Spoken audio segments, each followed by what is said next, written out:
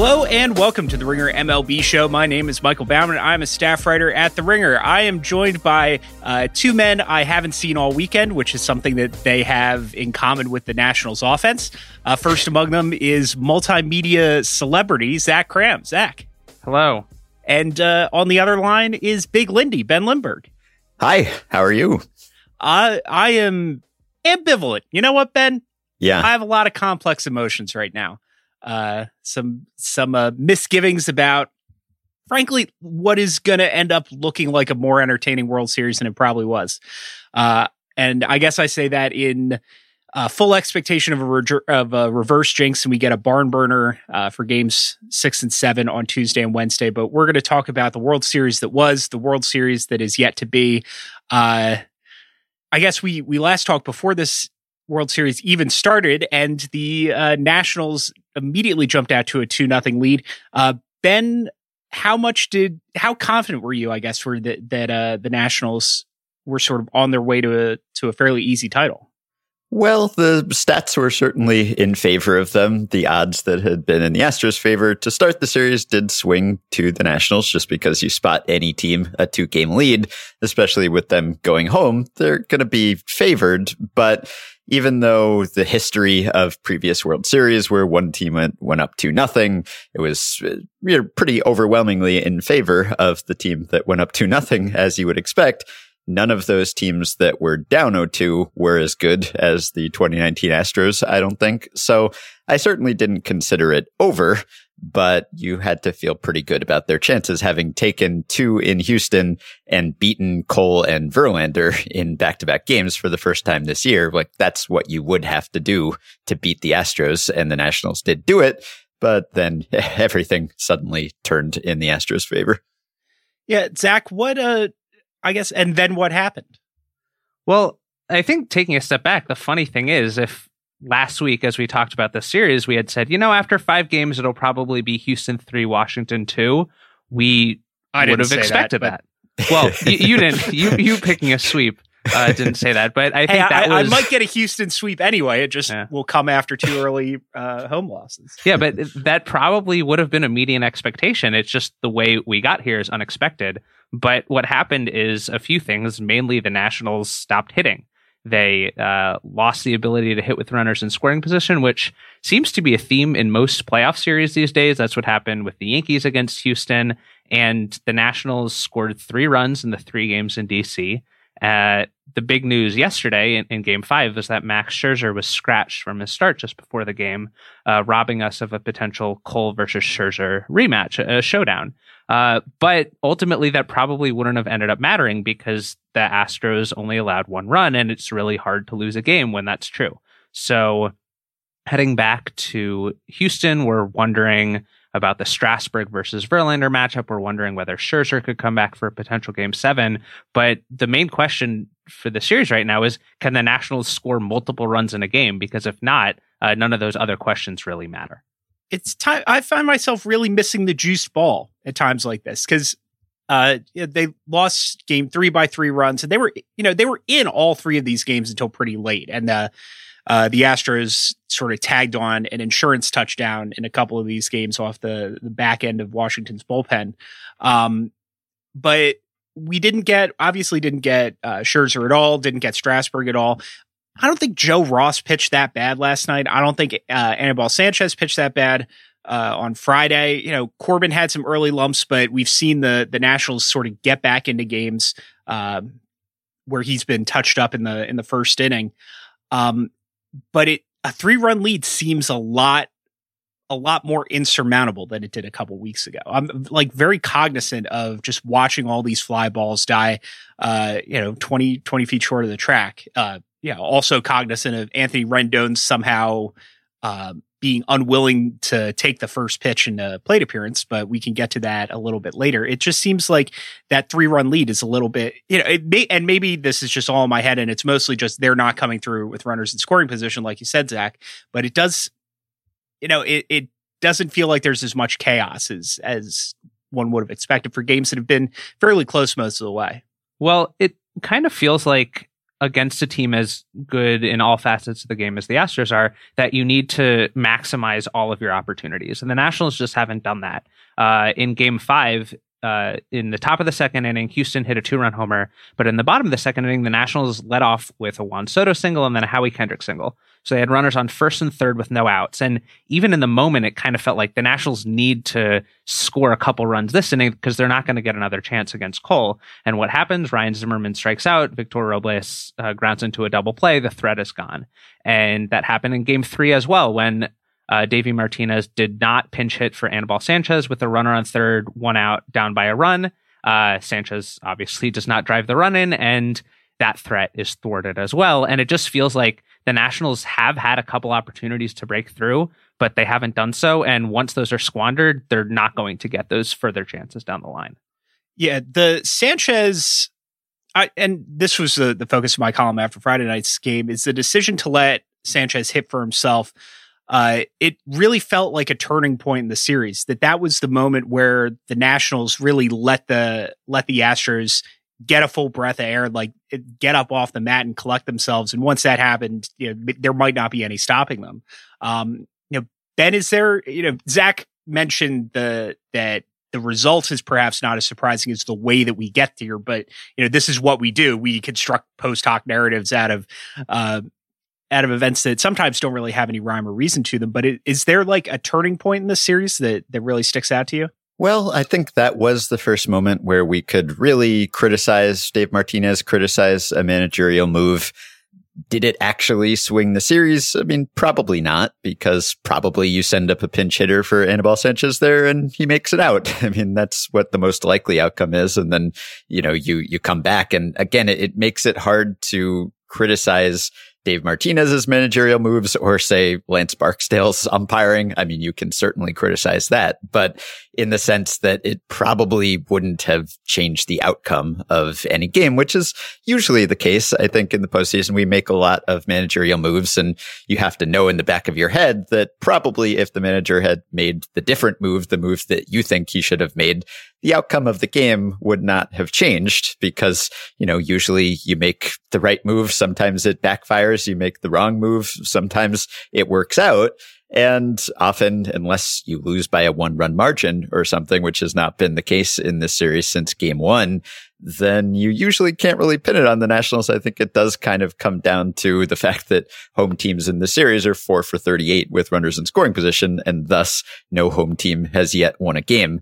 What I am wondering in the wake of the Scherzer scratch on Sunday is how much we sort of have to look at Dave Martinez's moves in a more forgiving light from the weekend, because according to Scherzer's pregame press conference on Sunday, he started experiencing these symptoms and getting treatment for them on Friday. And then he continued to get it on Saturday. So Martinez said in his pregame press conference that had been on the back of his mind on Saturday when he used, say, Fernando Rodney instead of bringing in Hudson and Doolittle. The game was, probably a losing effort by that point anyway. I don't know whether that played a role on Friday, but you could sort of factor that in and say, well, if he was less aggressive, it was because he knew that he might have to get more innings from these guys on Sunday if Scherzer couldn't start.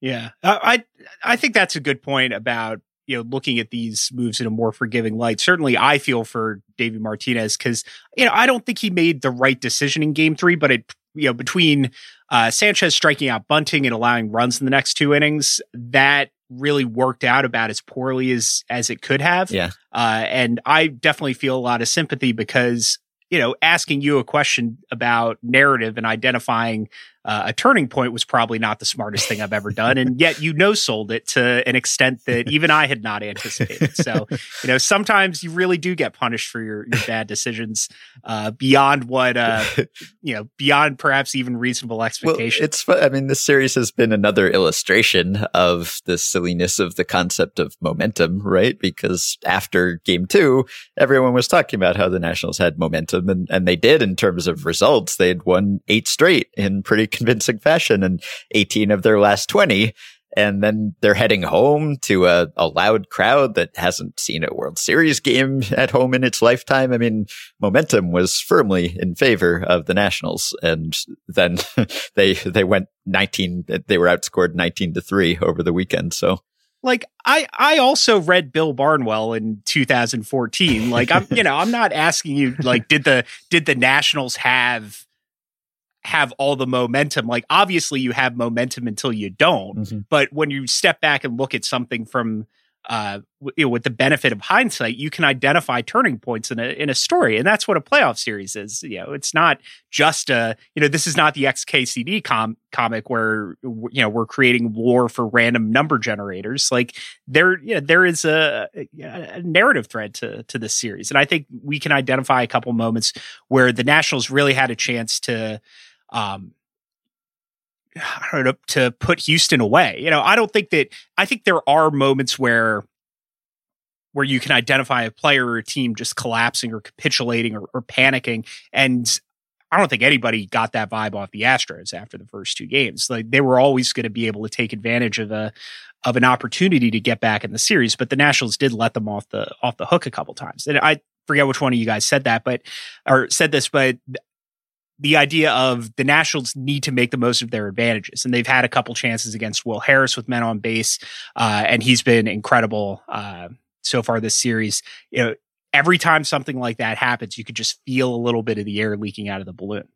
Yeah, and it was unfortunate for the crowd that had very little to cheer for. It had things to cheer against at times, but really there was just not a lot for them to get excited about. It was very loud early on. And then almost inevitably, the Astros just shut it down. I mean, I guess the first inning in Game 5 was the first inning in this series where there weren't any hits on either side. But in the previous games, the Astros just kind of took the crowd out of it. And even in Game 5, the Astros scored 2 in the second inning, which turned out to be the winning run.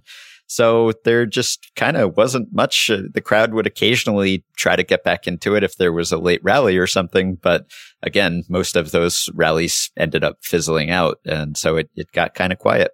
And in terms of more macro level missed opportunities, the Nationals, I think, had a prime opportunity in Game 4 facing the one Astros starter who is not a past or future Cy Young winner in Jose Urquidy. And then he shut them out for 5 innings. It was, to that point, the best starting pitching performance of anyone in this series so far. And I think that just sort of underscores how disastrous the weekend was in DC, in which they were up 2-1, but Game 4 really felt like a turning point even before we knew about the Scherzer injury, just because if the Nationals had lost Game 4, it's hard to imagine them beating Garrett Cole a second time, and so on and so on. So the fact that they weren't even able to threaten the Astros' worst starter emphasizes just how impotent the offense has been. Yeah, Urquidy pitched well, I think. Yeah, not to take away credit from him, because he was quite good. It's just he hadn't made a start all month, and then they kind of throw him out there, having not trusted him to make a start against Tampa and not trusted him to make a start against the Yankees, and then he tames the Nationals in the biggest start of his career. But that's one that you like. If you've got Patrick Corbin, who's your big free agent signing, like the player that you picked up instead of keeping Bryce Harper against somebody that, like you said, the Astros hadn't trusted to make a start so far this postseason. Like, you got to have that game, particularly at home, particularly with Cole and then 2 Cy Young winners coming right down the pike. I mean, it doesn't matter how good the Nationals starters are. Like, if they take that game and go up 3-1. Then you've got 3 shots to put the Astros away. I think that's eminently doable, even against a team as good as Houston. But credit to Urquidy for pitching well. Some of this is bad luck.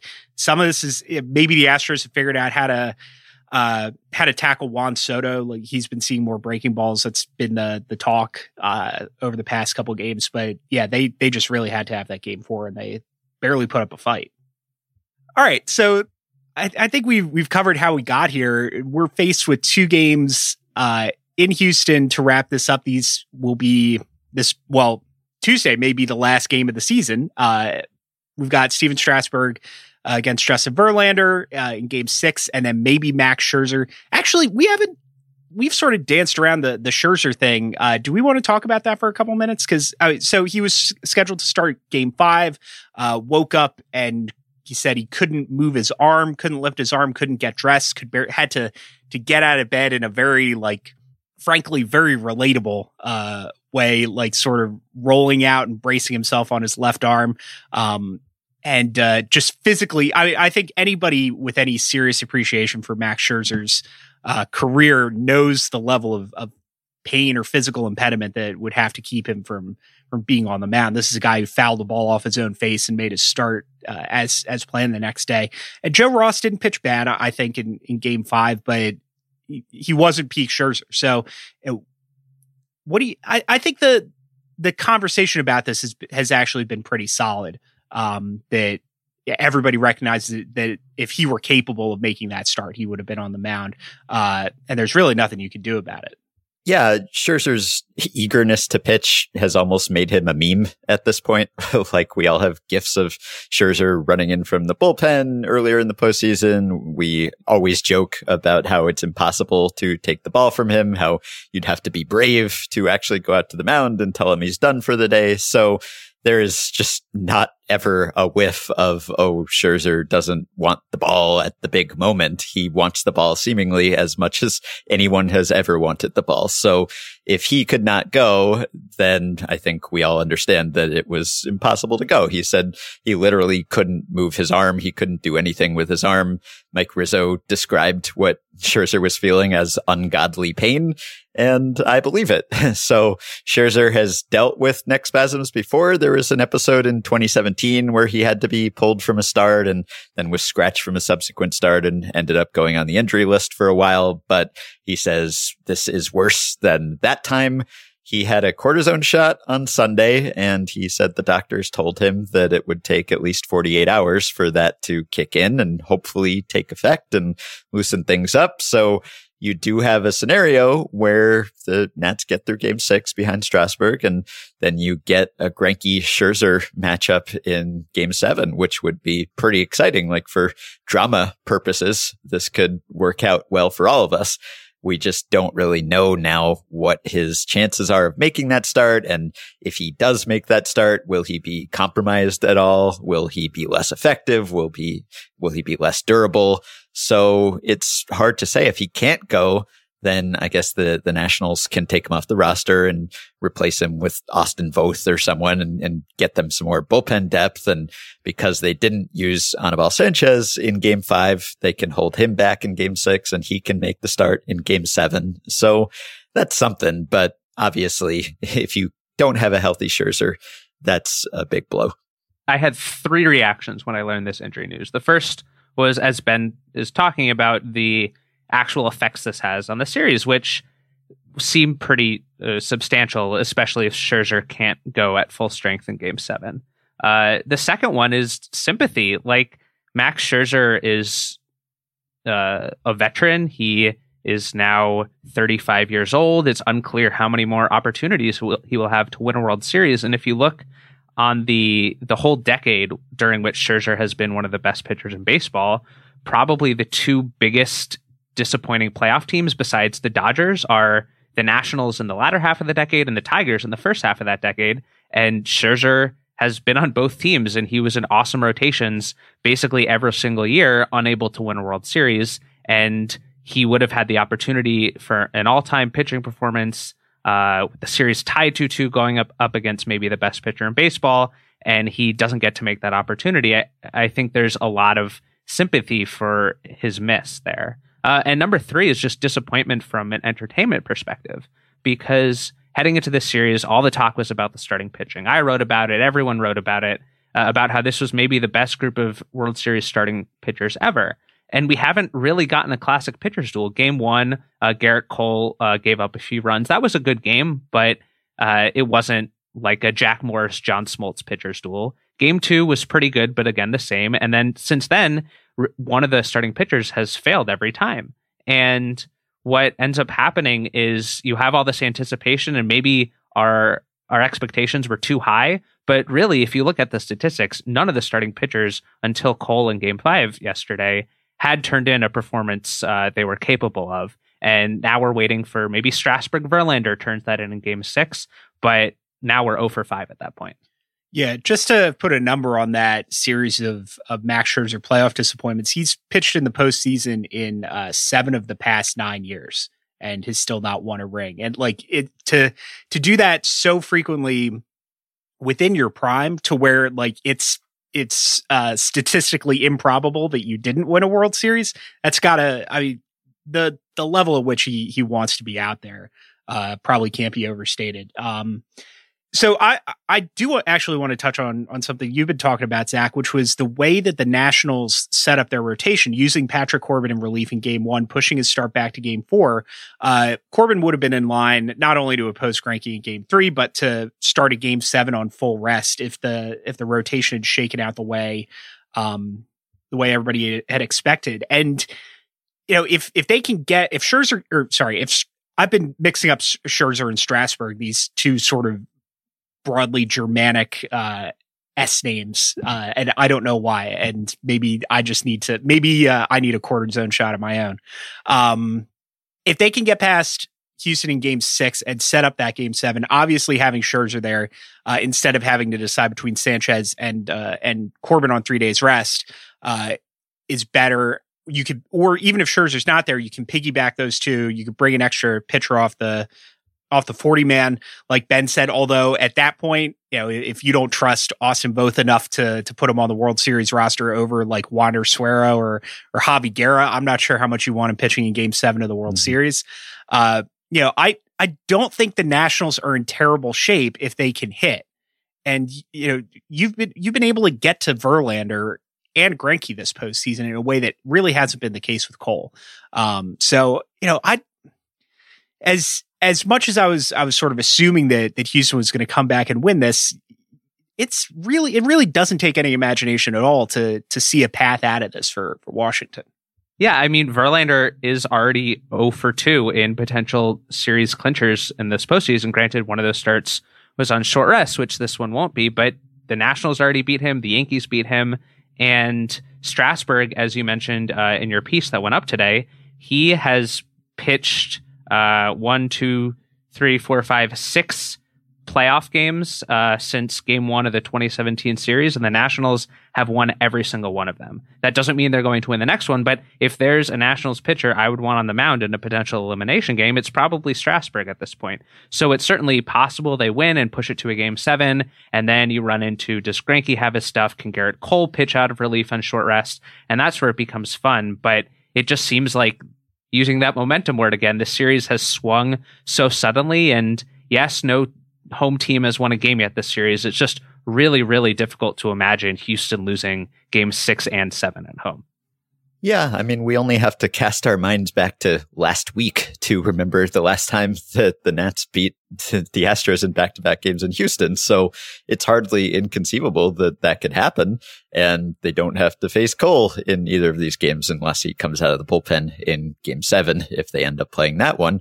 So it's far from improbable. I mean, the odds are something like, 20%, maybe 15, 20%. That is literally improbable. It is improbable. Okay. But it is far from impossible. Let's say that they are certainly capable of winning 2 games. I mean, it's 2 games. Again, I know it's the Astros. I know it's Houston, but again, it's 2 games. The Astros lost back-to-back games many times this season. The Nationals are certainly capable of beating them in 2 consecutive games. They're a very good team. And if all works out well, they may have 2 excellent starters going in these games. We know they have at least one. So it's not really a stretch to see that happening. But yes, the odds are certainly in favor of the better team to begin with, finishing off the underdog now that they have a game advantage and home field advantage as well.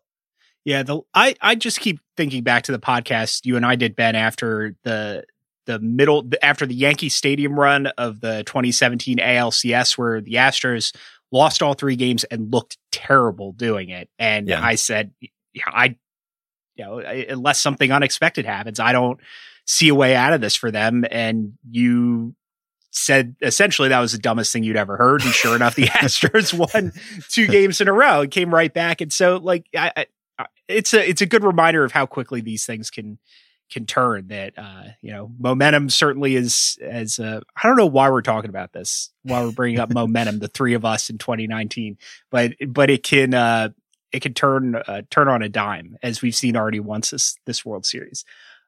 One thing I want is, like, this is the World Series. I think heading into the postseason, this was probably the World Series matchup I was most eager to see, because of these.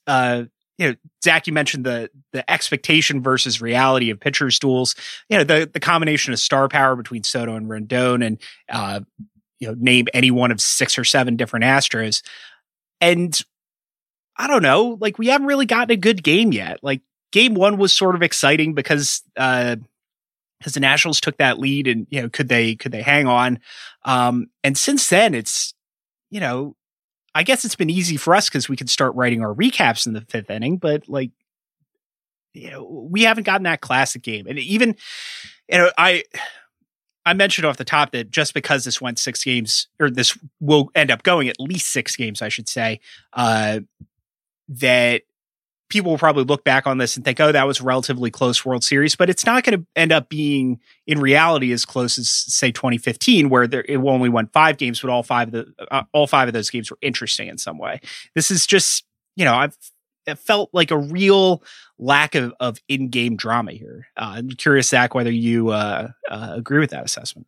Definitely. The series it reminds me of is actually go a year before 2015. It reminds me of the 2014 World Series, which we remember now for the Madison Bumgarner relief appearance in Game 7. And Game 7 was awesome. But the first 6 games of that series included only 1 game decided by fewer than 5 runs. And that is kind of what the series has felt like from a tension standpoint. If you go to the Baseball Gauge, which is a great website that tracks, among other things, win probability added. And essentially the more win probability added over a game means there are lead changes, there are runners on base, a lot of drama. And if you look at all of the World Series games this decade, games 4 and 5 are 2 of the 10 least dramatic World Series games of this decade, alongside 3 games from the 2014 World Series. So this World Series hasn't put a single game in the top 10, and it has 2 of the most boring World Series games of the decade, and that's kind of what it felt like. There hasn't been a single late lead change. Game 1 was the only one where the tying runs came to base in the late innings, and you're right, it's easy on us writers because unlike when Kenley Jansen blows saves in the World Series, we don't have to scrap the 800 words we've written, but it's less fun from an entertaining standpoint, and I'm holding out hope that we still have a Game 7 Madison Bumgarner to come, because if not, it's kind of a bummer. The top play by championship win probability added in this entire postseason was still Jose Altuve's homer to send Houston to the World Series, and for a variety of reasons, which we will discuss in a minute, it feels like the sport has kind of been downhill in the week and a half since then. Yeah, there just haven't been a whole lot of unforgettable moments in this series so far. As Zach mentioned, we haven't seen a team come back from behind to take the lead since the 5th inning of Game 1.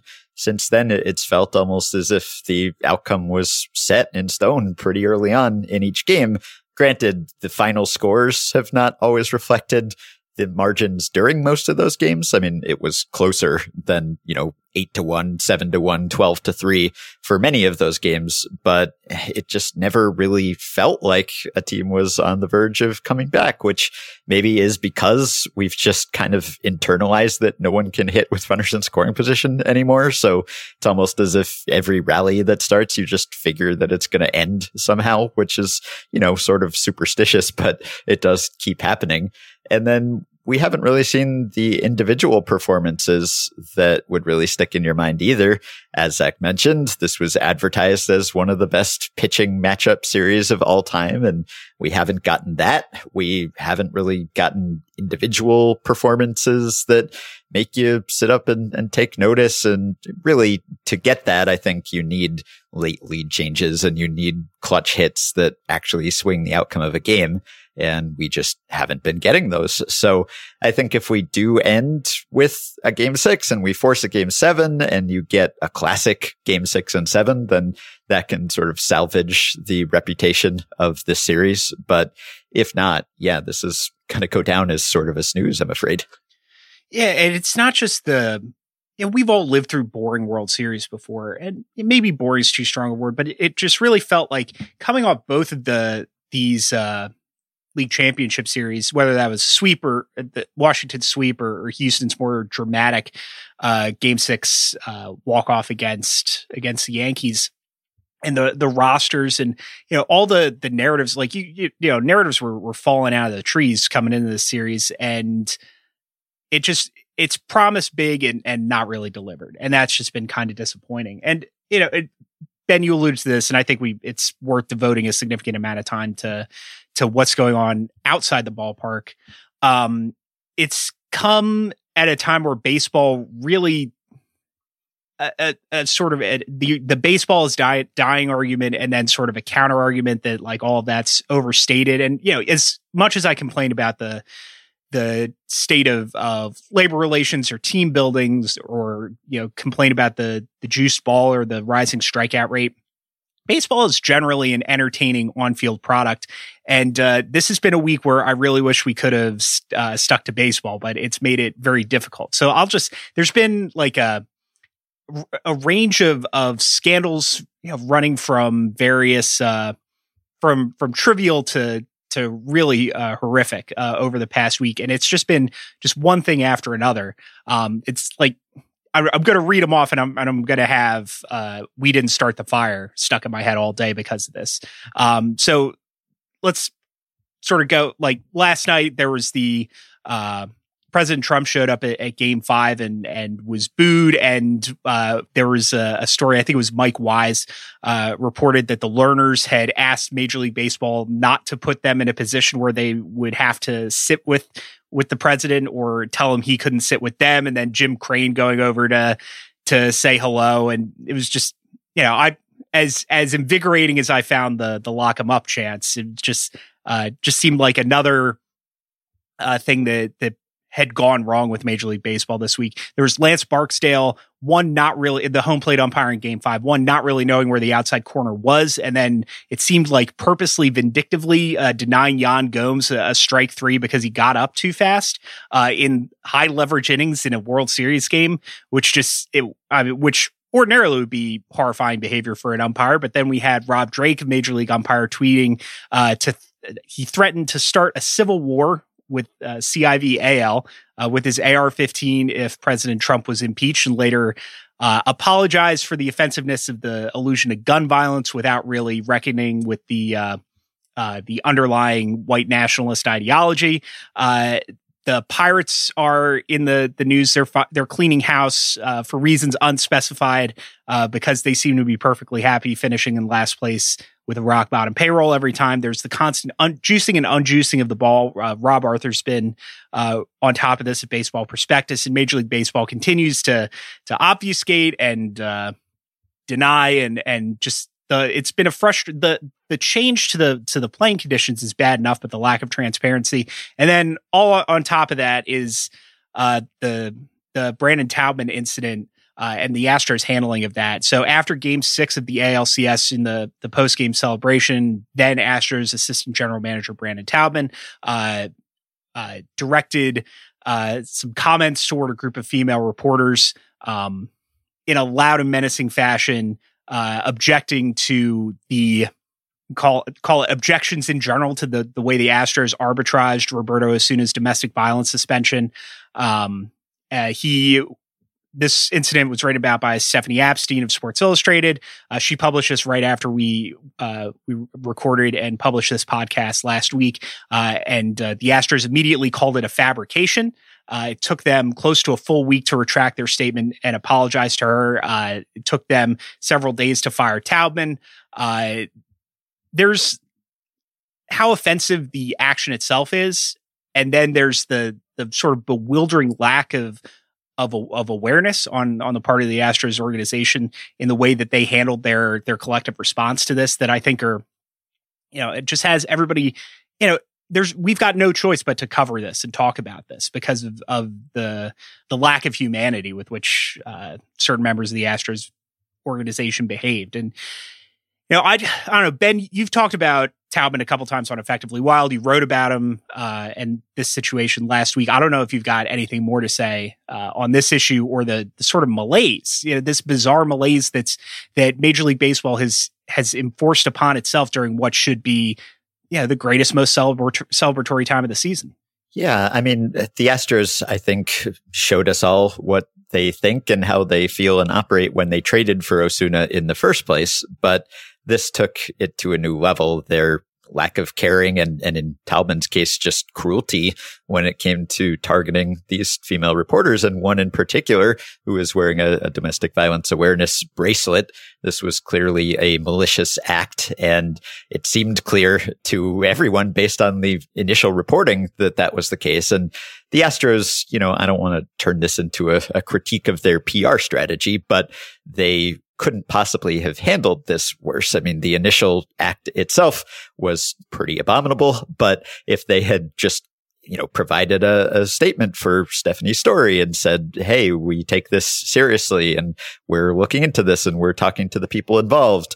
And if they had just not released that statement, that they waited for her report to come out before they then put out their own statement, questioning her credibility and smearing her reporting, which made it so much worse and just continued to echo as they didn't really, respond in an adequate fashion. They initially sort of apologized. They let Taubman have a platform. They gave him the mic, essentially, put out a press release in which Taubman, had a very insincere sounding apology, just kind of checked every box when it came to bad apologies.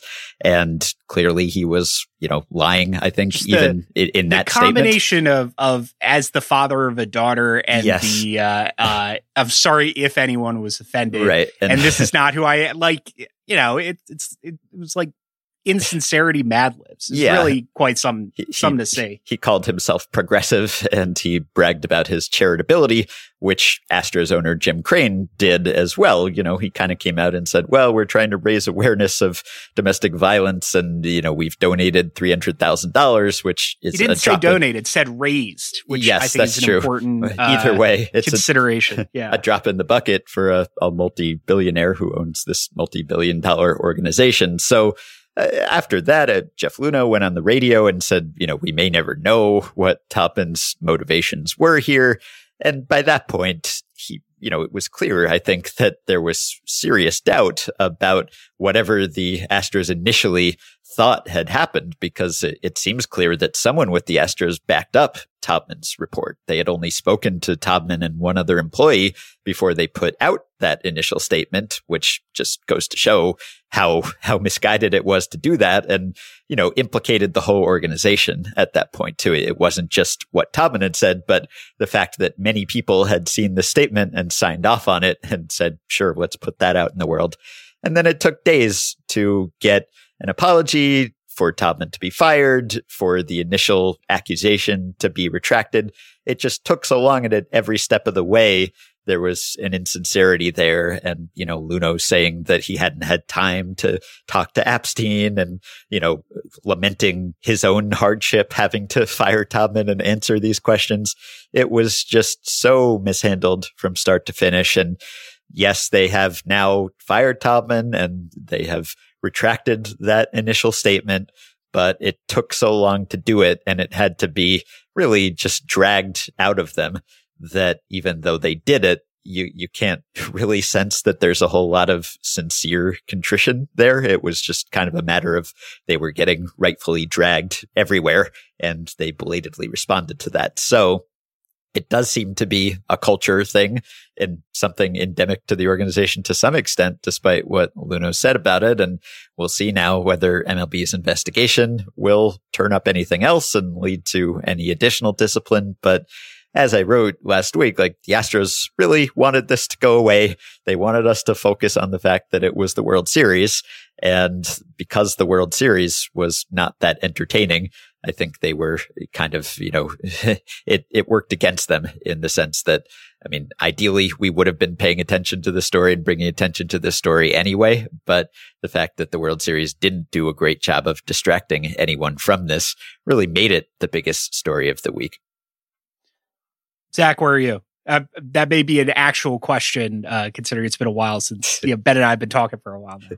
No, I think it feels increasingly like the month of playoff baseball has been dominated by people other than the amazing players and the amazing plays and the amazing games that we want from October. And that started with the ball, because there were some awesome games in the series in the early rounds. Like the Cardinals-Braves series was really fun for the first 4 games, but that series was also dominated by, wow, that fly ball looked like it probably was going to be a home run off the bat, and it just died at center field in Busch Stadium. And that has also led to some poor comments from Rob Manfred, who it seemed like was criticizing the Baseball Prospectus study from Bob Arthur with some just incorrect assertions. And that was what started the month. And then over the last week and a half, as the World Series has been happening, we have this whole other story, which is terrible in a different realm. And I'm dreading Roberto Osuna probably getting the final out to the World Series if the Astros win, because that seems like it would only further rationalize or justify from the Astros perspective how they've handled this player for the last year and a half since trading for him. And I think, Ben, you said at the end there that it seems like perhaps an endemic problem, and that seems from the outside to be the case. There's been some really good reporting on that from both you and Jeff Passan and other people who are more connected to the locker room and front office there. And it just seems like the Astros front office is the pinnacle of the baseball trend we have all at various times decried, which is winning at all costs, no matter how that affects the actual people involved or the competitive nature of the game or the industry at large, or teenagers being exploited, or just in general the idea of players as arbitrage and assets. And Roberto Osuna last summer being a quote unquote distressed asset whom they could acquire for a cheaper cost than a player of his talent might normally go for. And it just seems like all of these trends are creating this miasma inside the Houston clubhouse that is really distressing to observe, when ideally we could celebrate them as one of the greatest teams ever. But it's hard to do that both when this is the environment they've created and this is kind of the environment they've fostered as they like it's hard to rationalize celebrating them as one of the greatest teams ever when the way they built one of those greatest teams ever involves all of these trends. You really start to feel for people who look at all this and say, like, why should I devote my emotional energy, my time, my money to baseball when, there are these systemic issues that, it's hostile to women, to people of color in certain instances. Why is this a thing worth getting excited about, worth obsessing over the way the sport demands when it's at its best? Just to go back to the Taubman discourse specifically, there are two, part of my frustration is like a sense of helplessness that, like, there is an obvious wrong being perpetrated here, and I don't really know what there is that we can do about it, because Major League Baseball is not a famously transparent organization, one that's usually willing to let social pressure dictate its actions. They have so much money, they have so much insulation that they can just do what they want, to the detriment of an American institution. I think that certainly the three of us, but tens of millions of Americans have invested a lot into in terms of money and emotional attachment. But there's two reactions that I think we can moderate that really stuck out to me as being kind of gross. One of them is, like the natural inclination, particularly after the Astros mishandled this so badly and then went on to win the first 2 games, is schadenfreude at the Astros losing. And I think that's an easy thing to think, and it's certainly an understandable way to, because you don't want to go back and look on this season, the Astros waltz to a title while this is hanging over their head, it's an unpleasant mental association to make. So I understand that, but this is such a bigger issue than sports and sports banter in particular. Like it's just, I don't think it's useful to act like one club, certainly one club or one organization or one front office or one set of players can be particularly toxic, but they're not uniquely toxic. And that, I think acting like if the Astros had lost the World Series, that justice would somehow have been served, I think it's kind of facile. And I think it's its own lack, it illustrates its own like lack of imagination and empathy. Certainly not as bad as the original sin, but it's something that really bumps me out when I see that. The second thing is, this is something that I've seen from Astros fans online, and like they fired Taubman. They apologized. They finally, after like 6 days of letting this, really extraordinarily serious and specious accusation of Stephanie Epstein, fabricating that story, after letting that hang out there, they apologized and it's over and we should move on. Like this, the one of the most troubling things to come out of this is a line from Jeff Lunau's press conference where he said, this is not endemic. This is not a cultural issue. And that couldn't be further from the truth. I think the way they handled this, the way, certain elements of the baseball power structure, certain elements of fan bases have rallied around them, really illustrates that this is an endemic cultural issue, not just within baseball, but within American society at large. The lack of serious, the lack of human consideration when making business decisions, the lack of sympathy towards survivors of domestic abuse, the inherent sexism in what Taubman did, all these things are just really grave indictments of our culture at large. And I think that if there is something to be gained from not being able to stick to sports here, which, certainly we would all rather do that than have to deal with, really abhorrent behavior like this. It's going to force us to reckon with it on some level, I hope. And so, I don't think this is so much bigger than Brandon Taubman. It's so much bigger than Jeff Lunau or Jim Crane, that we can't just move on because one guy got fired, because the one guy is a symptom, not the disease. And that's the takeaway. And maybe this leads to just another, level of disappointment down the road when everybody seems to forget about this in a couple months. So I hope this does, cause a lot of people to look in the mirror, because it's just been, it's been one of dozens of really disappointing, toxic stories about baseball to come out in what should be a really celebratory time, really enjoyable time. And, Zach, you used the word miasma. That's, it's a pretty accurate way to put it. I do wonder if this story would be as prominent a week later, not only if the Astros hadn't bungled the multiple responses, but if the World Series games had themselves been better and we had more reason to talk about, whatever managerial decision happened last night or big comeback. But though that didn't happen, and the Astros bungling did happen, and that's where we are, where it really feels like this is the biggest story of the World Series. And as we've said a couple times, that's just not where baseball wants to be as the season comes to a close, and we head presumably into another slow offseason of free agent angst and labor unrest and all sorts of strife in yet another aspect of the off the field realm of baseball. Yeah, I mean, the premise of this show is sort of that we have time to cover all, both of those angles if there had been a great World Series. But I do worry that you're right. If we had, if there had been more drama to these 5 games, maybe the Astros are able to mitigate some of this. But it's been a tough week to be a baseball fan, which is not something you want to say during the World Series. And I wonder also if the Astros do finish off the Nationals here, does that help with sort of sweeping this under the rug?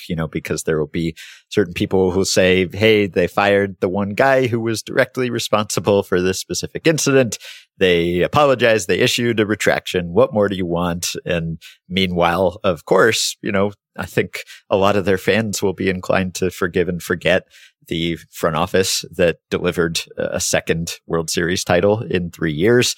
Obviously, ownership has to be happy with the on-field results here. And if the results don't suffer, and if attendance doesn't suffer, and if this team, which is seemingly one of the best of all time, goes on to win its second title, then are there ultimately any consequences here, or does this just turn out to be a blip, and whatever underlying issues exist that were briefly dragged out into the light, do they slither back under the rock again, and we all convince ourselves that everything is fine? Yeah, which is not to say that if you're an Astros fan and you're happy that they do win the World Series and you're happy about that, that doesn't mean you're a bad person. It just, No. I think we do, like, this is probably my biggest single gripe with American sports culture is like this sense that your team's on-field success validates your morality. That like it goes beyond like the we thing, but like, the Astros are winning, so I'm a righteous person. I think it's healthy for everybody to take a step back from, the culture that you belong to, and the behavior of some of the people in charge of it. Keep that distance. And I think that's regrettably becoming a little bit rarer. So, you just have to look at everything in a broader social context, and, as unpleasant as that is to do from time to time. All right. Anything else on this from either of you? Well, on that note, I hope Strasburg and Verlander have a good game tonight. Like, this whole thing's a bummer, but it kind of deserves to be. Yeah. We spent probably about 20 minutes on this now. This is a more important story than the World Series itself. So I think that, it's worth talking about regardless of the quality of games. But like I said, even we want to stick to sports from time to time. And I could definitely use a solid Game 6 and maybe even a Game 7. Who knows? All right. Well, that'll do it for this week's edition of the Ringer MLB show. Thank you, Zach. Thank you. Thank you, Ben. My pleasure. Thank you, Bobby Wagner, our producer. Yeah, he's not there. All right. My pleasure as always, Michael. Okay. Thank you to Max Scherzer, Justin Verlander, and Dave Martinez for giving us stuff to talk about. Thank you for listening. Enjoy the last game or two of the season, and we'll be back to talk about it next week. See you later.